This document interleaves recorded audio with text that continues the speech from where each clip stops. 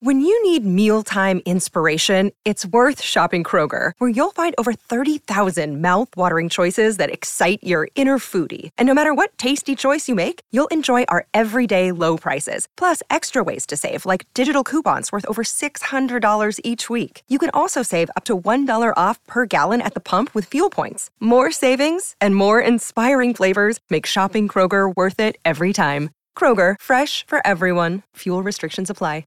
Another day is here, and you're ready for it. What to wear? Check. Breakfast, lunch, and dinner? Check. Planning for what's next and how to save for it? That's where Bank of America can help. For your financial to-dos, Bank of America has experts ready to help get you closer to your goals. Get started at one of our local financial centers or 24/7 in our mobile banking app. Find a location near you at bankofamerica.com/talktous. What would you like the power to do? Mobile banking requires downloading the app and is only available for select devices. Message and data rates may apply. Bank of America N.A., member FDIC. You're listening to Slice of Cheese with Jenny Linford on Food FM. Savour the crunch of Peter's Yard sourdough crackers. Available at Waitrose, Sainsbury's, Morrison's, Ocado, Amazon, petersyard.com and specialist food retailers. To find out more about Food FM and our content, go to foodfmradio.com. Hello, welcome to A Slice of Cheese, the Food FM radio series that celebrates the world of cheese. I'm Jenny Linford, a food writer and cheese enthusiast, the author of Great British Cheeses. Cheese is a delicious and fascinating food, and we're setting out to explore this remarkable food and share the stories of the people who make, sell and love it. The family of soft cheeses includes classics such as Brie, Camembert and soft Gates cheeses. We talk to award-winning cheesemakers, Stacey Hedges of Hampshire Cheese Company, famous for her Tunworth cheese, Kevin Blunt of Golden Cross Cheese, and also to Victoria Stewart Liberty of Mons Cheese about the glories of France's soft cheese scene. Online, on smart speakers and on Listen Again. This is Food FM. Savour the crunch of Peter's Yard sourdough crackers. Available at Waitrose, Sainsbury's, Morrison's, Ocado, Amazon, petersyard.com and specialist food retailers. This morning on A Slice of Cheese, very happy to have with me a wonderful cheesemaker, Stacey Hedges, founder of Hampshire Cheese Company, maker of a wonderful cheese called Tunworth. Good morning, Stacey. Morning, Jenny. Stacey, I gather that you started in a very small way indeed, in that you sort of started making cheese in your own kitchen. Is that right? Yes, I did. I started collecting buckets of milk from a local farmer, and our boys were at primary school together, and I just said to her, can I collect some milk from you and make cheese? You know, I just started by making curd cheese. I was just interested in the process and how, you know, milk turns into a solid and becomes cheese. So I just started by making a curd cheese. Right. And so that's quite a jump then from a curd cheese to making what you are making. But perhaps we should also describe here Tunworth. I mean, in a sense, people call it the British Camembert, don't they? What took you down that road? That must have been quite a journey then. It was, and I wasn't something I actually had planned. But once I started making the curd cheese, I was really intrigued by the whole cheese making process. So I started doing a few courses and going to France and throwing myself into a local, you know, cheesemaker that I met I met someone at the markets and asked if I could go and make cheese with them for a few days. And so I just started reading a lot about making cheese, and I just find the whole process fascinating, that you can start with a liquid from, you know, cows, goats, sheep or buffalo, and you end up with such a huge variety of flavours and textures. You got bitten by the cheese bug, basically, like a lot of people on this programme. So but why? So tell us, Tunworth is a very specific style. It is this Camembert, white, sort of bloomy rind style. Why did you start making that? So I think when I decided that I was going to make cheese professionally, I looked around at what I could and couldn't do. So I was based in Hampshire. It's not an area for a territorial cheese, and so I had to make something different to a cheddar or a Stilton or Leicestershire. And I just looked at what wasn't on the market in the UK, and with quite a lot of help actually from cheesemongers like Neal's Yard Dairy and La Fromagerie and Paxton and Whitfield. They all sort of pointed to the direction of a sort of funky, smelly white mould cheese and said, that's the one thing that we're not getting here at the moment. And also it was, I guess, not wanting to sound sexist, but, you know, those big cheeses, the 25 heavy. kilo truckles of cheddar were going to be Yeah. quite a thing for me to have Yeah. to lift. Yep. So I did go for a small cheese because I thought that, I thought it would be easier. But of course, no cheese making is easy. So That's a really interesting and very relevant point, isn't it? Yeah, save your back. Yeah, quite. And so I'm guessing that it wasn't particularly easy to make, to go down that, that Camembert road. So did it take time? What did you give us some dates here, Stacey? When did you start making Tunworth then? So it was in 2005. So I'd started in 2003 in my kitchen. And in 2005 built a very tiny little creamery as a sort of startup to see if it could become a viable business. It was really difficult. I was very fortunate in that Randolph Hodgson was very supportive and the whole of Neal's Yard were really supportive in my challenge. And actually they used to, so we would make the cheese on a Monday and we would salt it on the Tuesday. Neal's Yard would send a van down on the Wednesday to pick up the sort of naked young cheeses. Yes, they would take them up to their maturing rooms, mature them for us, send them back down for us to wrap and box, and then we'd send them back to Neal's Yard for them to sell. Of course, we sold them to them at full price, so it was an incredibly good business deal for me. But that was really so that they could show us that if we had the right equipment and the right maturing rooms, we would be able to make really good cheese. I think I would like to pause here just to pay tribute to the role, Neal's Yard Dairy, their name comes up so often in this sort of conversation with cheesemakers when they've been behind the scenes, they've been so supportive and helpful. I know they're not the only one. I know, so Andy Swinsko at the Courtyard Dairy, very similar, fantastic driving force, and Paxton and Fine Cheese. They've done a lot of nurturing. And I think it's another reason to shop at these wonderful cheesemongers, because actually without them we wouldn't have half the cheeses we've got. I really believe that, So that's my little advertorial for cheese, buying cheese from good cheese shops. So Yeah, no, definitely. And Andy is definitely doing that up in Yorkshire. Yes. He's really supporting a lot of the local cheesemakers up there.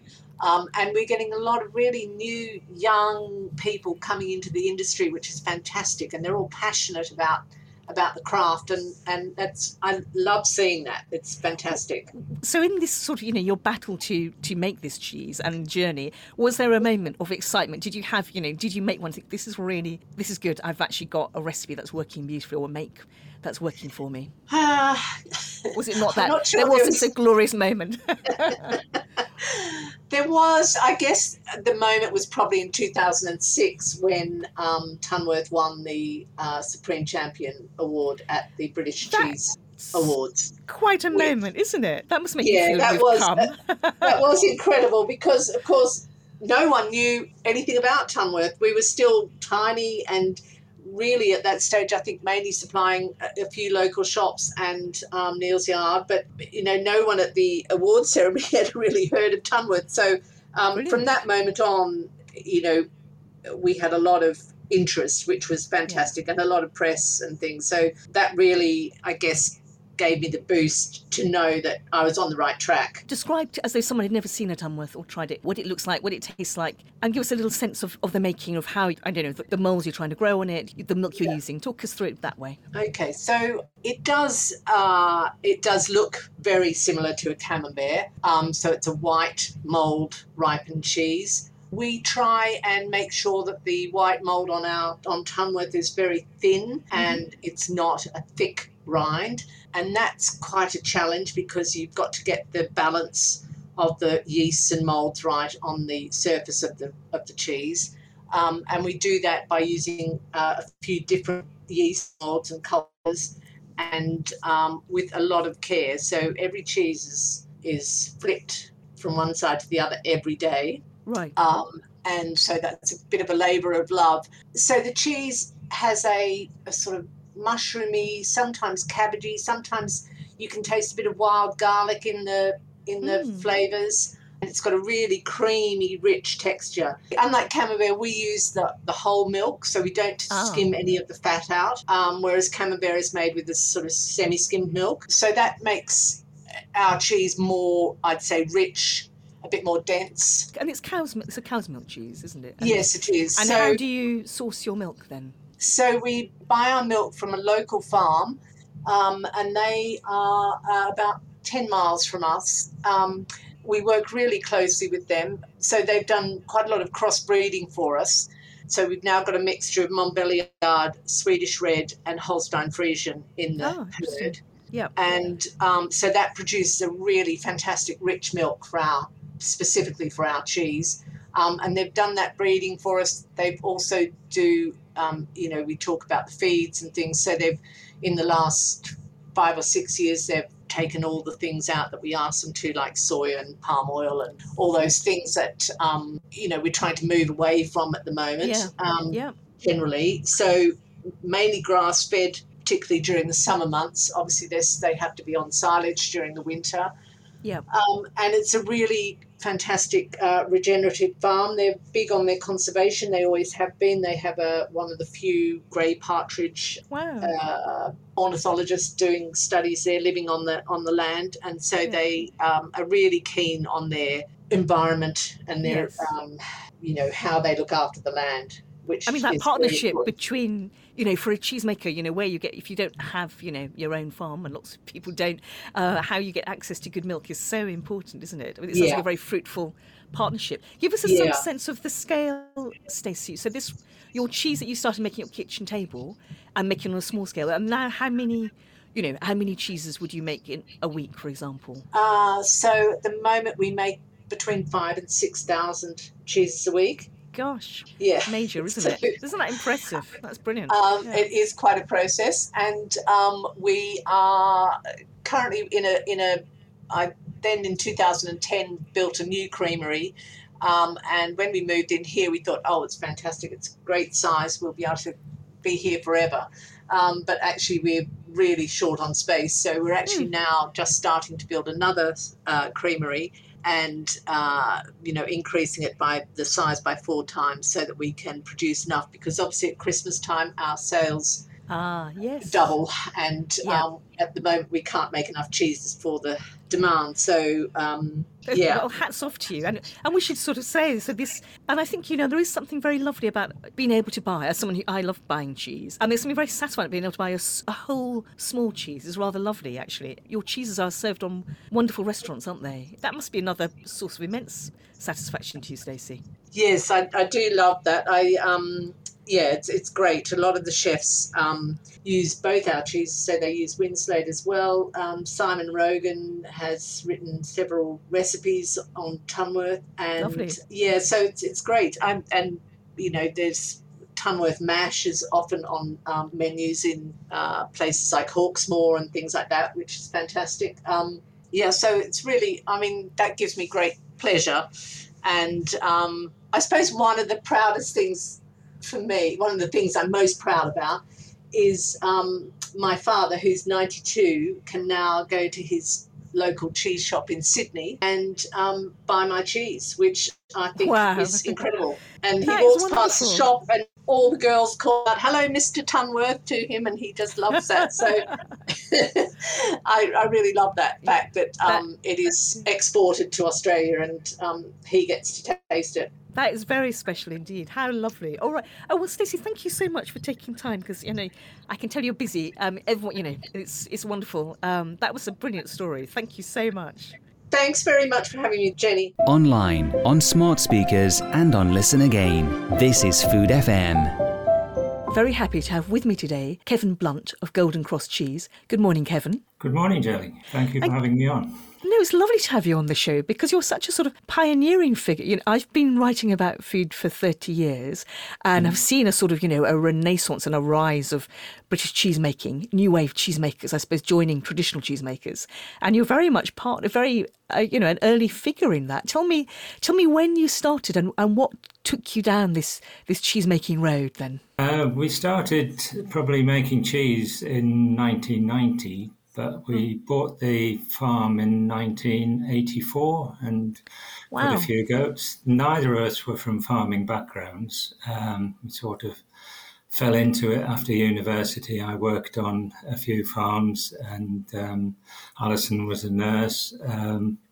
and we sort of moved around the country getting experience. And it was really milking cows that sort of got my love of animals. And then when we got our own little small farm, it was what could we do on that? And that was goats. And eventually, as I say, we started making cheese in a very simple way.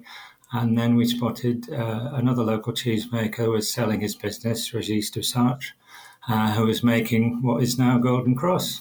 Lovely. So, Kevin, it can't have been easy in these very early days of cheese making, learning how to make cheese. Were there people that you how did you start? Did you start on a very small scale? And were there people that you sort of tracked down to get some advice from? Yeah, it was as you say, very, very difficult because we didn't really go anywhere and there wasn't many places to learn from. But when we bought Régis's or part of his business, he actually came down and showed us how to make the cheese and spent a few days with us taking us through the process.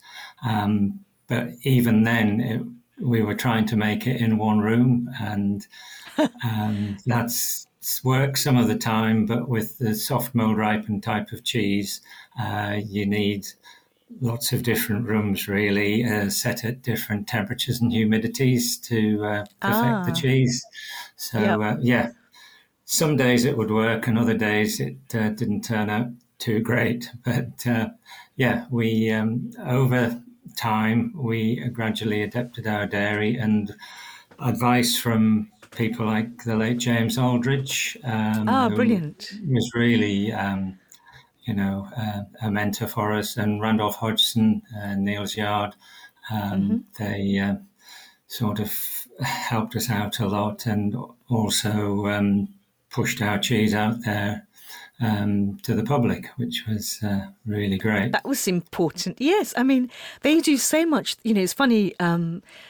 Neil's Yard Dairy, especially, have been mentioned a lot on this. They come up because people say they really helped me. I was trying to get going. I needed advice. I needed support, and their name comes up, and Randolph's name comes up over and over again. He's done so much for cheese making in this country, hasn't he? Quite remarkable. And James Aldridge too, another wonderful figure. Sadly taken from us too early, really. And so that's right. So tell us. So I was interested. Partly, you said you had some goats to start with. Was that just more? But you had milked cows and loved it. Cows. Was it? Did you choose goats because they were more affordable than cows? Was that just practical? Well, yes, because as I say, we'd worked on farms. I'd worked on farms for about 5 years and ended up as a herdsman milking cows. And then we'd really decided that we wanted to farm by ourselves, and neither of us were from farming families. So, what could we afford? Not a lot, but we managed to buy 6 acres at a place called Golden Cross, just 10 miles outside Eastbourne. It was Alison's parents that spotted this 6 acres for sale with a mobile home on it. And a barn, and obviously you can't do many cows on 6 acres. So we'd sort of thought, goats. So we started off literally with 6 goats, milking them by hand, and initially just freezing the milk and selling liquid milk to delis. And it sort of grew to about 30 goats. Liquid milk again, and then starting to make a bit of very simple lactic cheese that another goat keeper had shown us how to make. Before then, sort of 5 years down the line, really, getting Régis's business to start making Golden Cross. By which time we'd also managed to build a house, which was... Well done. Gosh, I mean, what a lot of hard work. I was going to say, perhaps you could describe, in case, if listeners who haven't tried Golden Cross, what is a Golden Cross cheese like? What does it look like, and what would you like it to taste like? It's based on it's based on the Samoa recipe, so it's a log-shaped cheese, and it's about 225 grams or so in weight, and we make that cheese in batches of 40. Gosh, sort of very small, yeah. Very small, but now we make sort of 480 to 520 of those every other day. Initially, when we made it every day of the week, but now we sort of bulk up and make twice as much every other day, because it's, as I say, it's a sort of a lactic cheese. So we've got like 4 days, four milkings rather. And on the morning that we're going to make the cheese is transferred to the cheese vat and then allowed to warm up to about 18 degrees. And then we add the cheese starter, powdered cheese starter. Our cheese has a rind, a mold-ripened Penicillium candidum rind on it. So we add that, and also the vegetarian rennet. And then it's run off into buckets and put into a warm room for 24 hours, really, to develop the curd. So it's a sort of a slow overnight process.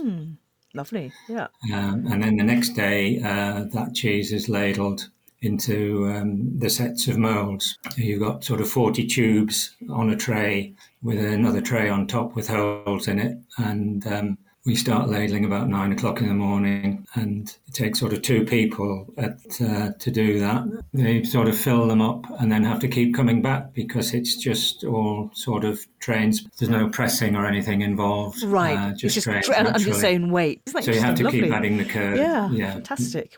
Then you take the trays off the top, and then sort of about 6, 7 o'clock at night, they're ready for turning. So you turn them all over so that they get a nice flat end each end. And then the next morning, they're turned again and then taken out of their moulds by hand and put onto. It's very fragile still, so quite a lot of moisture in there. So they're put onto mats and put in a room to drain and dry for 24 hours. Everything sort of 24 hours with the process in a way. Yes. The following day, you then hand salt them all. Everything is sort of done by hand, and then they take sort of 4 days to dry before Alison sort of takes them off their mats. Everything's sort of done by touch, really. When she feels they're firm enough, they're then put in the maturing room, where they're sprinkled with charcoal, because it's in the traditional French way. And then once they're in the maturing room, the conditions are such that the humidity is higher, about 90%, and then that encourages the Penicillium candidum to grow over the surface. We let that grow for a day or so, and then we rub them all down by hand again, just to sort of even out the growth of the mould, and then turn them the other way up. And then they take from actually sort of producing the milk, setting it going, to the cheese being ready to wrap is like 11 days. It's a lot of time, isn't it? Yes. What do you like it to taste? Because I know cheesemakers always have their vision of what their cheese should, at its best taste like. What is it about tell us about the texture and the flavour of a Golden Cross. When it's fresh, when it's sort of just freshly wrapped, it'll taste quite lemony and slightly acidic. And then it's really at its best, we feel, sort of around 4 weeks, when the action of the Penicillium candidum on the body of the cheese, it tends to soften it. So the body of the cheese will start to break down, and you'll get a softer texture and more flavour than when it's initially made.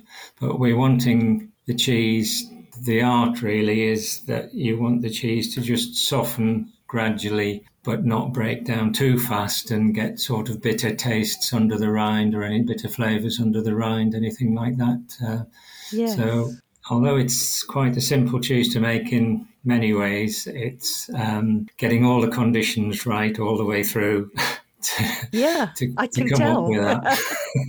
Isn't it interesting? Yes, these things that seem obviously, simple, like other cheesemakers will have said, you're constantly sort of adjusting everything, because every day is different, and you're trying to come up with something that's constant, really, in terms of quality and flavour and what have you. And that's the sort of frustrating plus interesting bit of the cheese making, I suppose. That's beautifully put. I think you've hit the nail on the head. Yeah, you're absolutely right, Kevin, because all the cheesemakers I talk to, you can tell the sort of frustrated fascination about, that it's not simple to get it right, but that's what keeps it interesting, isn't it? And then I suppose that's right. The reward is different. Yes, and then the rewards when you do get it right must be, all the better because it was hard, Yes, for all those little bits, all those factors. Yes. Yeah. We're not sort of very good at, I'm not very good at describing flavours or anything like that about the cheese, but you just know that sort of when you taste one and you think, yeah, that's how I want it. That's right. So I was interested, Kevin, because at the time that you started making a soft cheese in Britain, a soft goat's cheese, that was very, I'm guessing that was pretty unusual in Britain because it's not very much part of our, we tend to think of British cheeses as the territorials, which are large, cow's milk cheeses. Were people reluctant or, to try them? Were they barriers, which I'm guessing may well have changed over the decades? Yes. I mean, we went to, some local agricultural shows in the early days, taking our cheese with us, and everybody was like, oh, goat's cheese, don't like that, tried that, and not really realising that there's lots of different goat's cheeses around and they shouldn't all be lumped together as one. So, exactly. It was quite a battle. And obviously, that's why I think Régis had come up with the white rind on the cheese, because traditionally a French Saint-Maur would just be covered in ash charcoal and then left to pick up any of the moulds in the natural moulds in the atmospheres, and so it would have had sort of blues and greens on it. Well, trying to convince somebody to eat something with those moulds on 30 odd years ago was very hard, whereas something white on the outside, they could equate that to Brie and Camembert, and it'd be a little bit easier to sell. But I mean, we still get, even now, people because the ash shows through. Sometimes when they unwrap the cheese, ring us up and say it's mouldy, it's gone off, and we say no, that's just the charcoal. It's still sometimes difficult. Yes, it's an education process, isn't it? But I mean, it must have been. So tell us, right. Given how much hard work, Kevin, and very determined. Were there also? Did you have moments of satisfaction? Was there a moment, I don't know, when you went into, a cheesemonger and saw your cheese on the counter and thought, wow, this is we make this and people are buying it. Were there satisfactions as well? Oh yes. Yeah, there's lots of tremendous amount of satisfaction. Even something like somebody emailing you and saying, wow, just had your cheese and it was absolutely fantastic. And you just think, the fact that somebody's taken the time to actually email you rather than just sort of had a bit of cheese with their evening meal and thought, oh, that was nice. But to actually bother to contact you is really good. And yes, seeing it in cheese shops and then sort of on menus in, some of the really good top hotels and what have you, when it's on those menus, you think, oh, wow, yeah, that's really, it just gives you that little lift sometimes when you're slogging away. Yes, and you've won awards. You've been very modest, but you have won, sort of gold awards at the British Cheese Awards, and that must have been very rewarding. Yes, that's that was really very reassuring, really, to know that oh yes, we're sort of we're up there with some of the other great cheesemakers that are about. It is really thrilling every time you get an award. I mean, we were fortunate enough to be the first ones to win the Raw Milk Cheese Award, the James Aldridge Raw Milk Cheese Award for the Golden Cross, and then that was presented by Prince Charles. And then I think one of the ones that was really special to us also was when Golden Cross won the Best British Cheese at the World Cheese Awards in 2018-19. Brilliant. It was held in Bergen, I think. Fantastic. Yeah, great because we thought, wow, we're the only British cheese in the top 16 that year, I think. Yeah, that's massively competitive. Yeah, around the world, and to come through, brilliant. Thought, wow, whereas I think in the last couple of years, there's been a lot more British cheese makers have got up there. So, yes, that's it's really rewarding to get those awards. But what matters the most, really, is that the wholesalers, now customers, keep coming back week after week to take the cheese because, that's what matters. When you're milking the goats, you can't turn them off, so the milk's sort of coming at you. And we're in an area where you can't send the milk anywhere else, so we have to process all of our milk into cheese and sell that. Which means that we've got to have quite a lot of customers to sort of keep that cheese moving out the door. How many goats do you have now from those early days? You've obviously scaled up. Well, as I say, we built up to maybe 240 milking goats at sort of the most we ever had, but we sort of improved the breeding and selecting of the goats that you keep. We're down to sort of milking 185 at the moment, but we're getting a similar amount of milk to what we had with 240. So brilliant, which is really good because it means less animals to feed and what have you. But we're producing the same amount of milk, and we're sort of limited in size of our buildings and dairy and everything else, that we can't go any bigger than that, and we don't want to go any bigger than that. It's myself and Alison, and now my youngest son Matt has been in the business for about 8 years now, I think. So wonderful. It will continue. That's wonderful. Oh, well, Kevin, thank you, because I know how busy you must be. So I really appreciate you taking time to talk to us. It was lovely to hear the story of Golden Cross. So thank you for coming on the show. Thank you very much. It's been a pleasure talking to you. Bye-bye. Thank you. Thank you. Bye-bye. I'm a huge fan of Peter's Yard's crackers, and they go beautifully with cheese. All Peter's Yard's crackers are made in small batches using quality natural ingredients and their sourdough starter, slowly fermented for 16 hours for award-winning flavour and crunch. Visit petersyard.com/shop, enter the code SLICEOFCHEESE at the checkout to receive 25% off your first order. Online, on smart speakers and on Listen Again. This is Food FM. Savour the crunch of Peter's Yard sourdough crackers. Available at Waitrose, Sainsbury's, Morrison's, Ocado, Amazon, petersyard.com and specialist food retailers. This week on A Slice of Cheese, very happy to have with me cheesemonger Victoria Stewart Liberty of Mons Cheese. Good morning, Victoria. Good morning, Jenny. Now, Victoria, this week on A Slice of Cheese, we're looking at the subject of soft cheeses, that whole rather large family. And I was really interested to talk to you about sort of soft cheeses in France, because it seems such a striking bit of the French cheese tradition to me. Would you sort of agree? I would, especially outside of France. I think if you were to say French cheese, the first two that most people think of are Brie and Camembert. Very certainly. true, yeah. Those They're both white, iconic, bloomy-minded. Yeah, and then also goat's cheese, which the French are very famous for. Lovely. OK, so that's given us a good... So perhaps we should start with those two very famous French cheeses indeed. So Brie and Camembert, white, bloomy cheeses.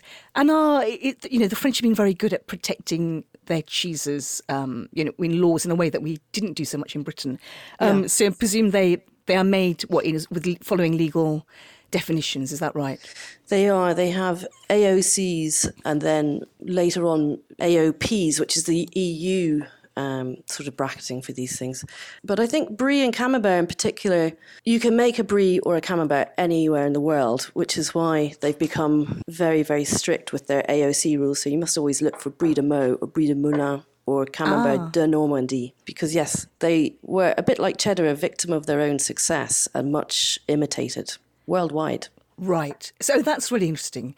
I mean, it's always that fascinating thing about, a really historic cheese, and then, it happens a bit with balsamic vinegar in a way, doesn't it? You have the real, very rare, very expensive balsamic vinegar, and then you have the mass-produced sort of version of it, industrialised, much, much cheaper and actually quite different to taste. And you mentioned Brie de Melun and Brie de Meaux. So I'd be intrigued. I don't think people see Brie de Melun as much. What? Tell me about that. Yeah, it's quite hard to find. Brie de Meaux and Coulommiers tend towards sort of cabbagey vegetal flavours, and the Brie de Melun is a little bit more mushroomy. It always reminds me a little bit of porcini, dried porcini. Ah, nice. And that liquid that you get when you steep the porcini mushrooms. Yeah. The paste is a little firmer as well. It doesn't get that super gooey, runny thing that people look for brie. Right. With bries, but it's just a little smaller as well. But definitely, if you ever see it anywhere, try it. It's delicious. It's really one of my favourites, actually. Ah, that's good to know. And Camembert. So, again, I'm really interested in a way, perhaps you could tell us the difference, what you would sell at Mons, which I'm guessing, presumably you're selling, the AOC Camembert, is that right? We do. We sell an AOC Camembert, and we work with a producer called Rayo, which is it's one of the sort of small, semi-industrial producers. And they've been going since 1930, roughly, I think. But in 1983, a guy called Marc Brunet took over, and he's really transformed their cheese. He works very closely with about 60 different local farmers, but he's really keen on broadening the diversity of the pasture that the cattle are eating and grazing, which really impacts the flavour. So when the milk arrives at his dairy, it's so kind of full of interesting microbial activity that he adds like a tiny, tiny amount of lactic starter culture because there's already so much present in the milk. And I think it's the notion of terroir as well that he's really keen on, so that when you eat that cheese, you're really getting a taste of that place as much as anything. And I think that's something that people are used to in wine and are sort of starting to grow into in the cheese world, that notion of terroir. But he's done lots with that. His cheeses are very delicious. And so do they vary? I mean, because that's, because someone who works as closely with cheese as you do, Victoria, you must see those, you're tasting, I'm guessing, frequently, and you would see the differences between batches or different times of year. Yeah. Yes, so the farmer and the producer work so closely together. They'll always be kind of discussing, I expect, what's going on with the milk. So there'll be changes in the milk over the season depending on what is happening with the grazing and how late on the cattle are in lactation. And so they're constantly monitoring and tweaking. And then you will taste that in the cheese. So you'll get batches 1 month which are just absolutely kind of green, sort of almost wild garlicky flavour. And the next month they might be slightly more... We always say with the Camembert de Normandy, there's almost like a sort of a slightly shellfishy marine quality to it. And then that makes you remember that it comes from Normandy, which is so coastal.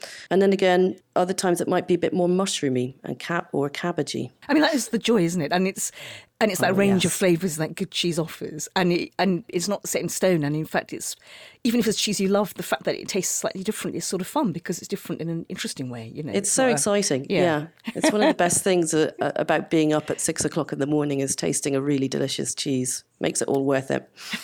Brilliant.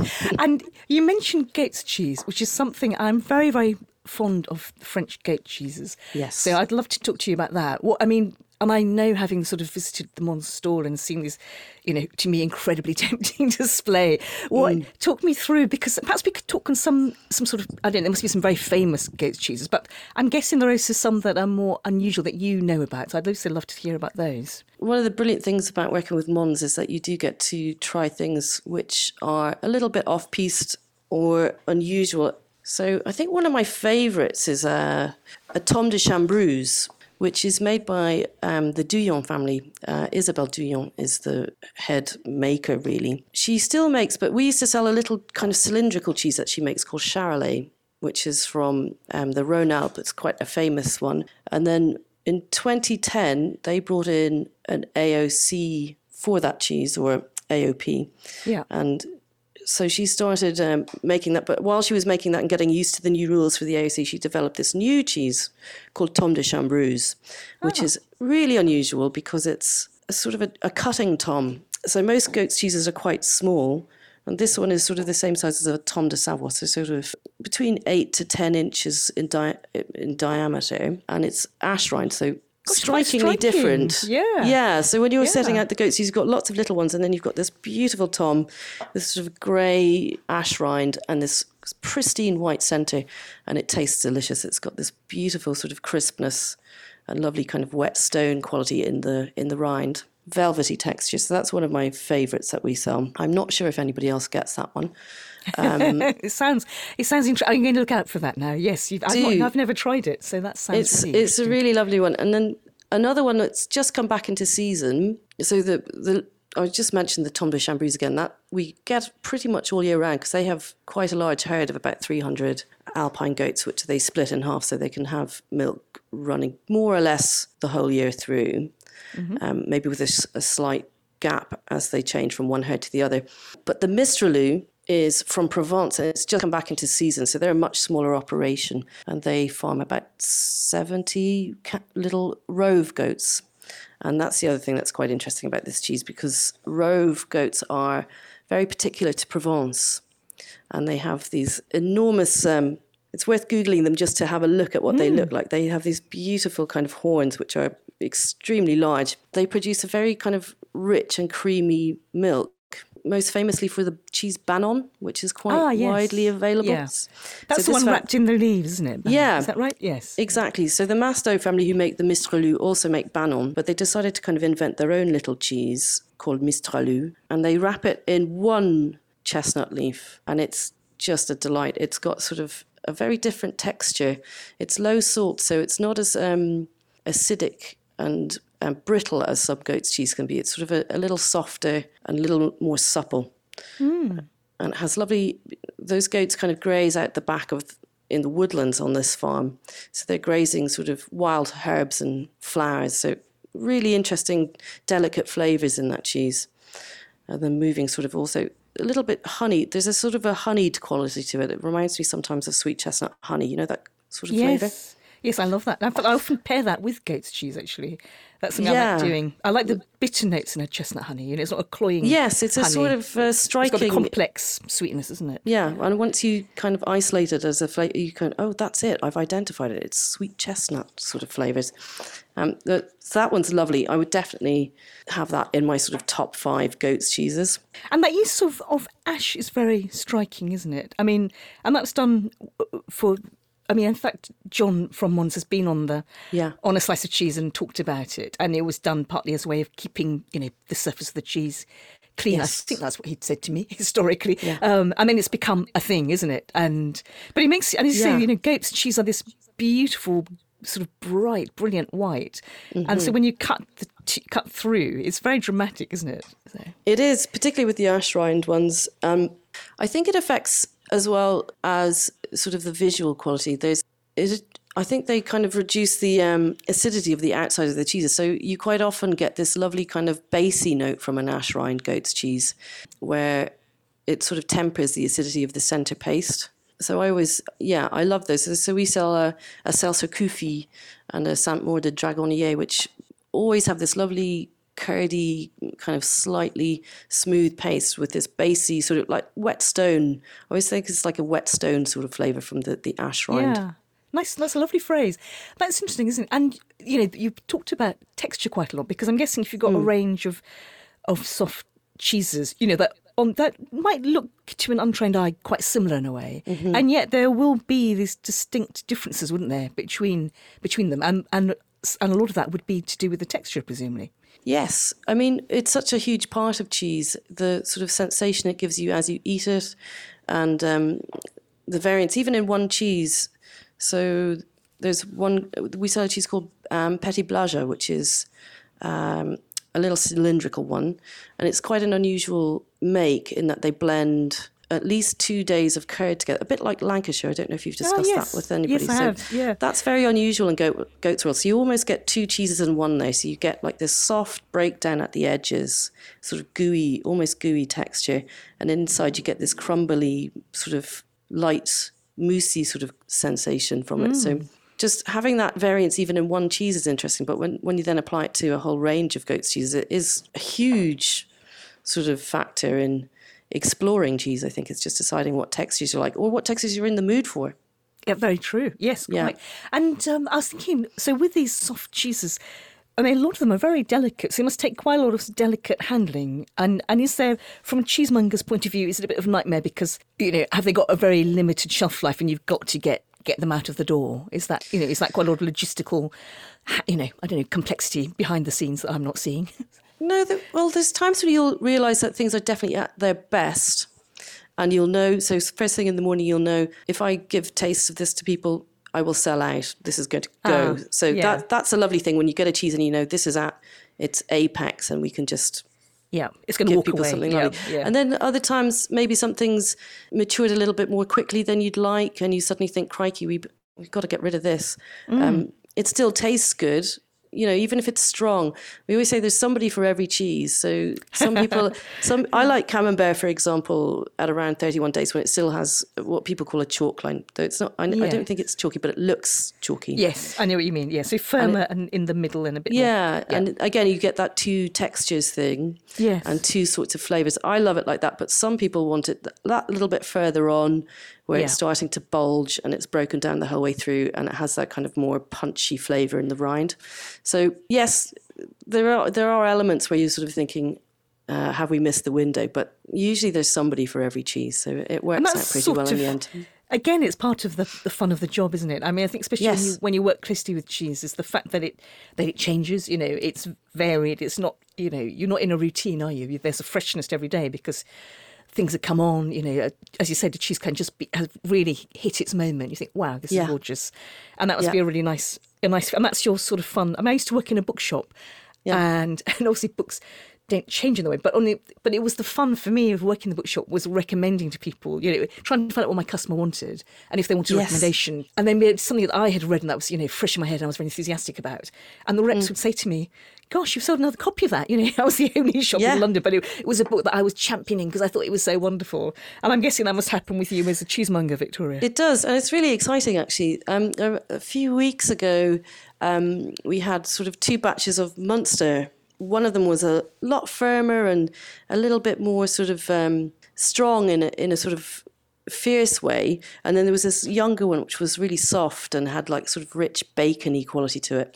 And I just sold them side by side. And my feeling was that I would sell the sort of slightly younger one, but actually they sold equally well because that's that whole thing where if you taste both out beside each other and say, this is actually the same cheese, but at different stages, people just find it really interesting. And a lot of people took a little bit of both, which was interesting. That's nice. Yes, I mean, the chance to do side by side is always fascinating, isn't it? Yeah. What a treat. If you were thinking of French cheeses, the soft... So you said, interestingly, you thought that outside France, people think of soft cheese as being very French. Yeah. But do you think within France, would they be seen differently? Or are they just taken for granted as part of that rich repertoire of cheese styles that France has? I don't think they're taken for granted anymore because I think this whole... I think the Camembert... AOC, of pasteurisation versus unpasteurisation, the smaller producers versus the large producers. That was that got France really galvanised, didn't it? That really woke debate. Everybody up, yeah. And, that sense of we can't rest on our laurels, I think, is quite key. Yeah, I mean, French people are aware of the huge diversity of the cheese in their country. I think we get lots of French customers coming to us. They have great depth of knowledge always. I think that's something really interesting about their culture. Interesting, yes. Yeah, wonderful. Well, I mean, rightly so. Well, you've totally made me want to head to Mons at once and buy some of those intriguing Gates cheeses. So thank you, Victoria. Try and bag yourself a Mistral. I will. Thank you. That's a great tip. Thank you. Yeah. Lovely to have you on the show, Victoria. Thanks for coming on. Thank you so much for having me, Jenny. It's been really lovely. Take care. Bye-bye. Thank you. Bye-bye. To find out more about Food FM and our content, go to foodfmradio.com. Thank you so much for listening to A Slice of Cheese. I hope you've enjoyed it. If you have enjoyed it, it would be lovely if you could rate us on wherever you've found this podcast. It will make such a difference to us. So I hope you'll enjoy us again. Thank you very much.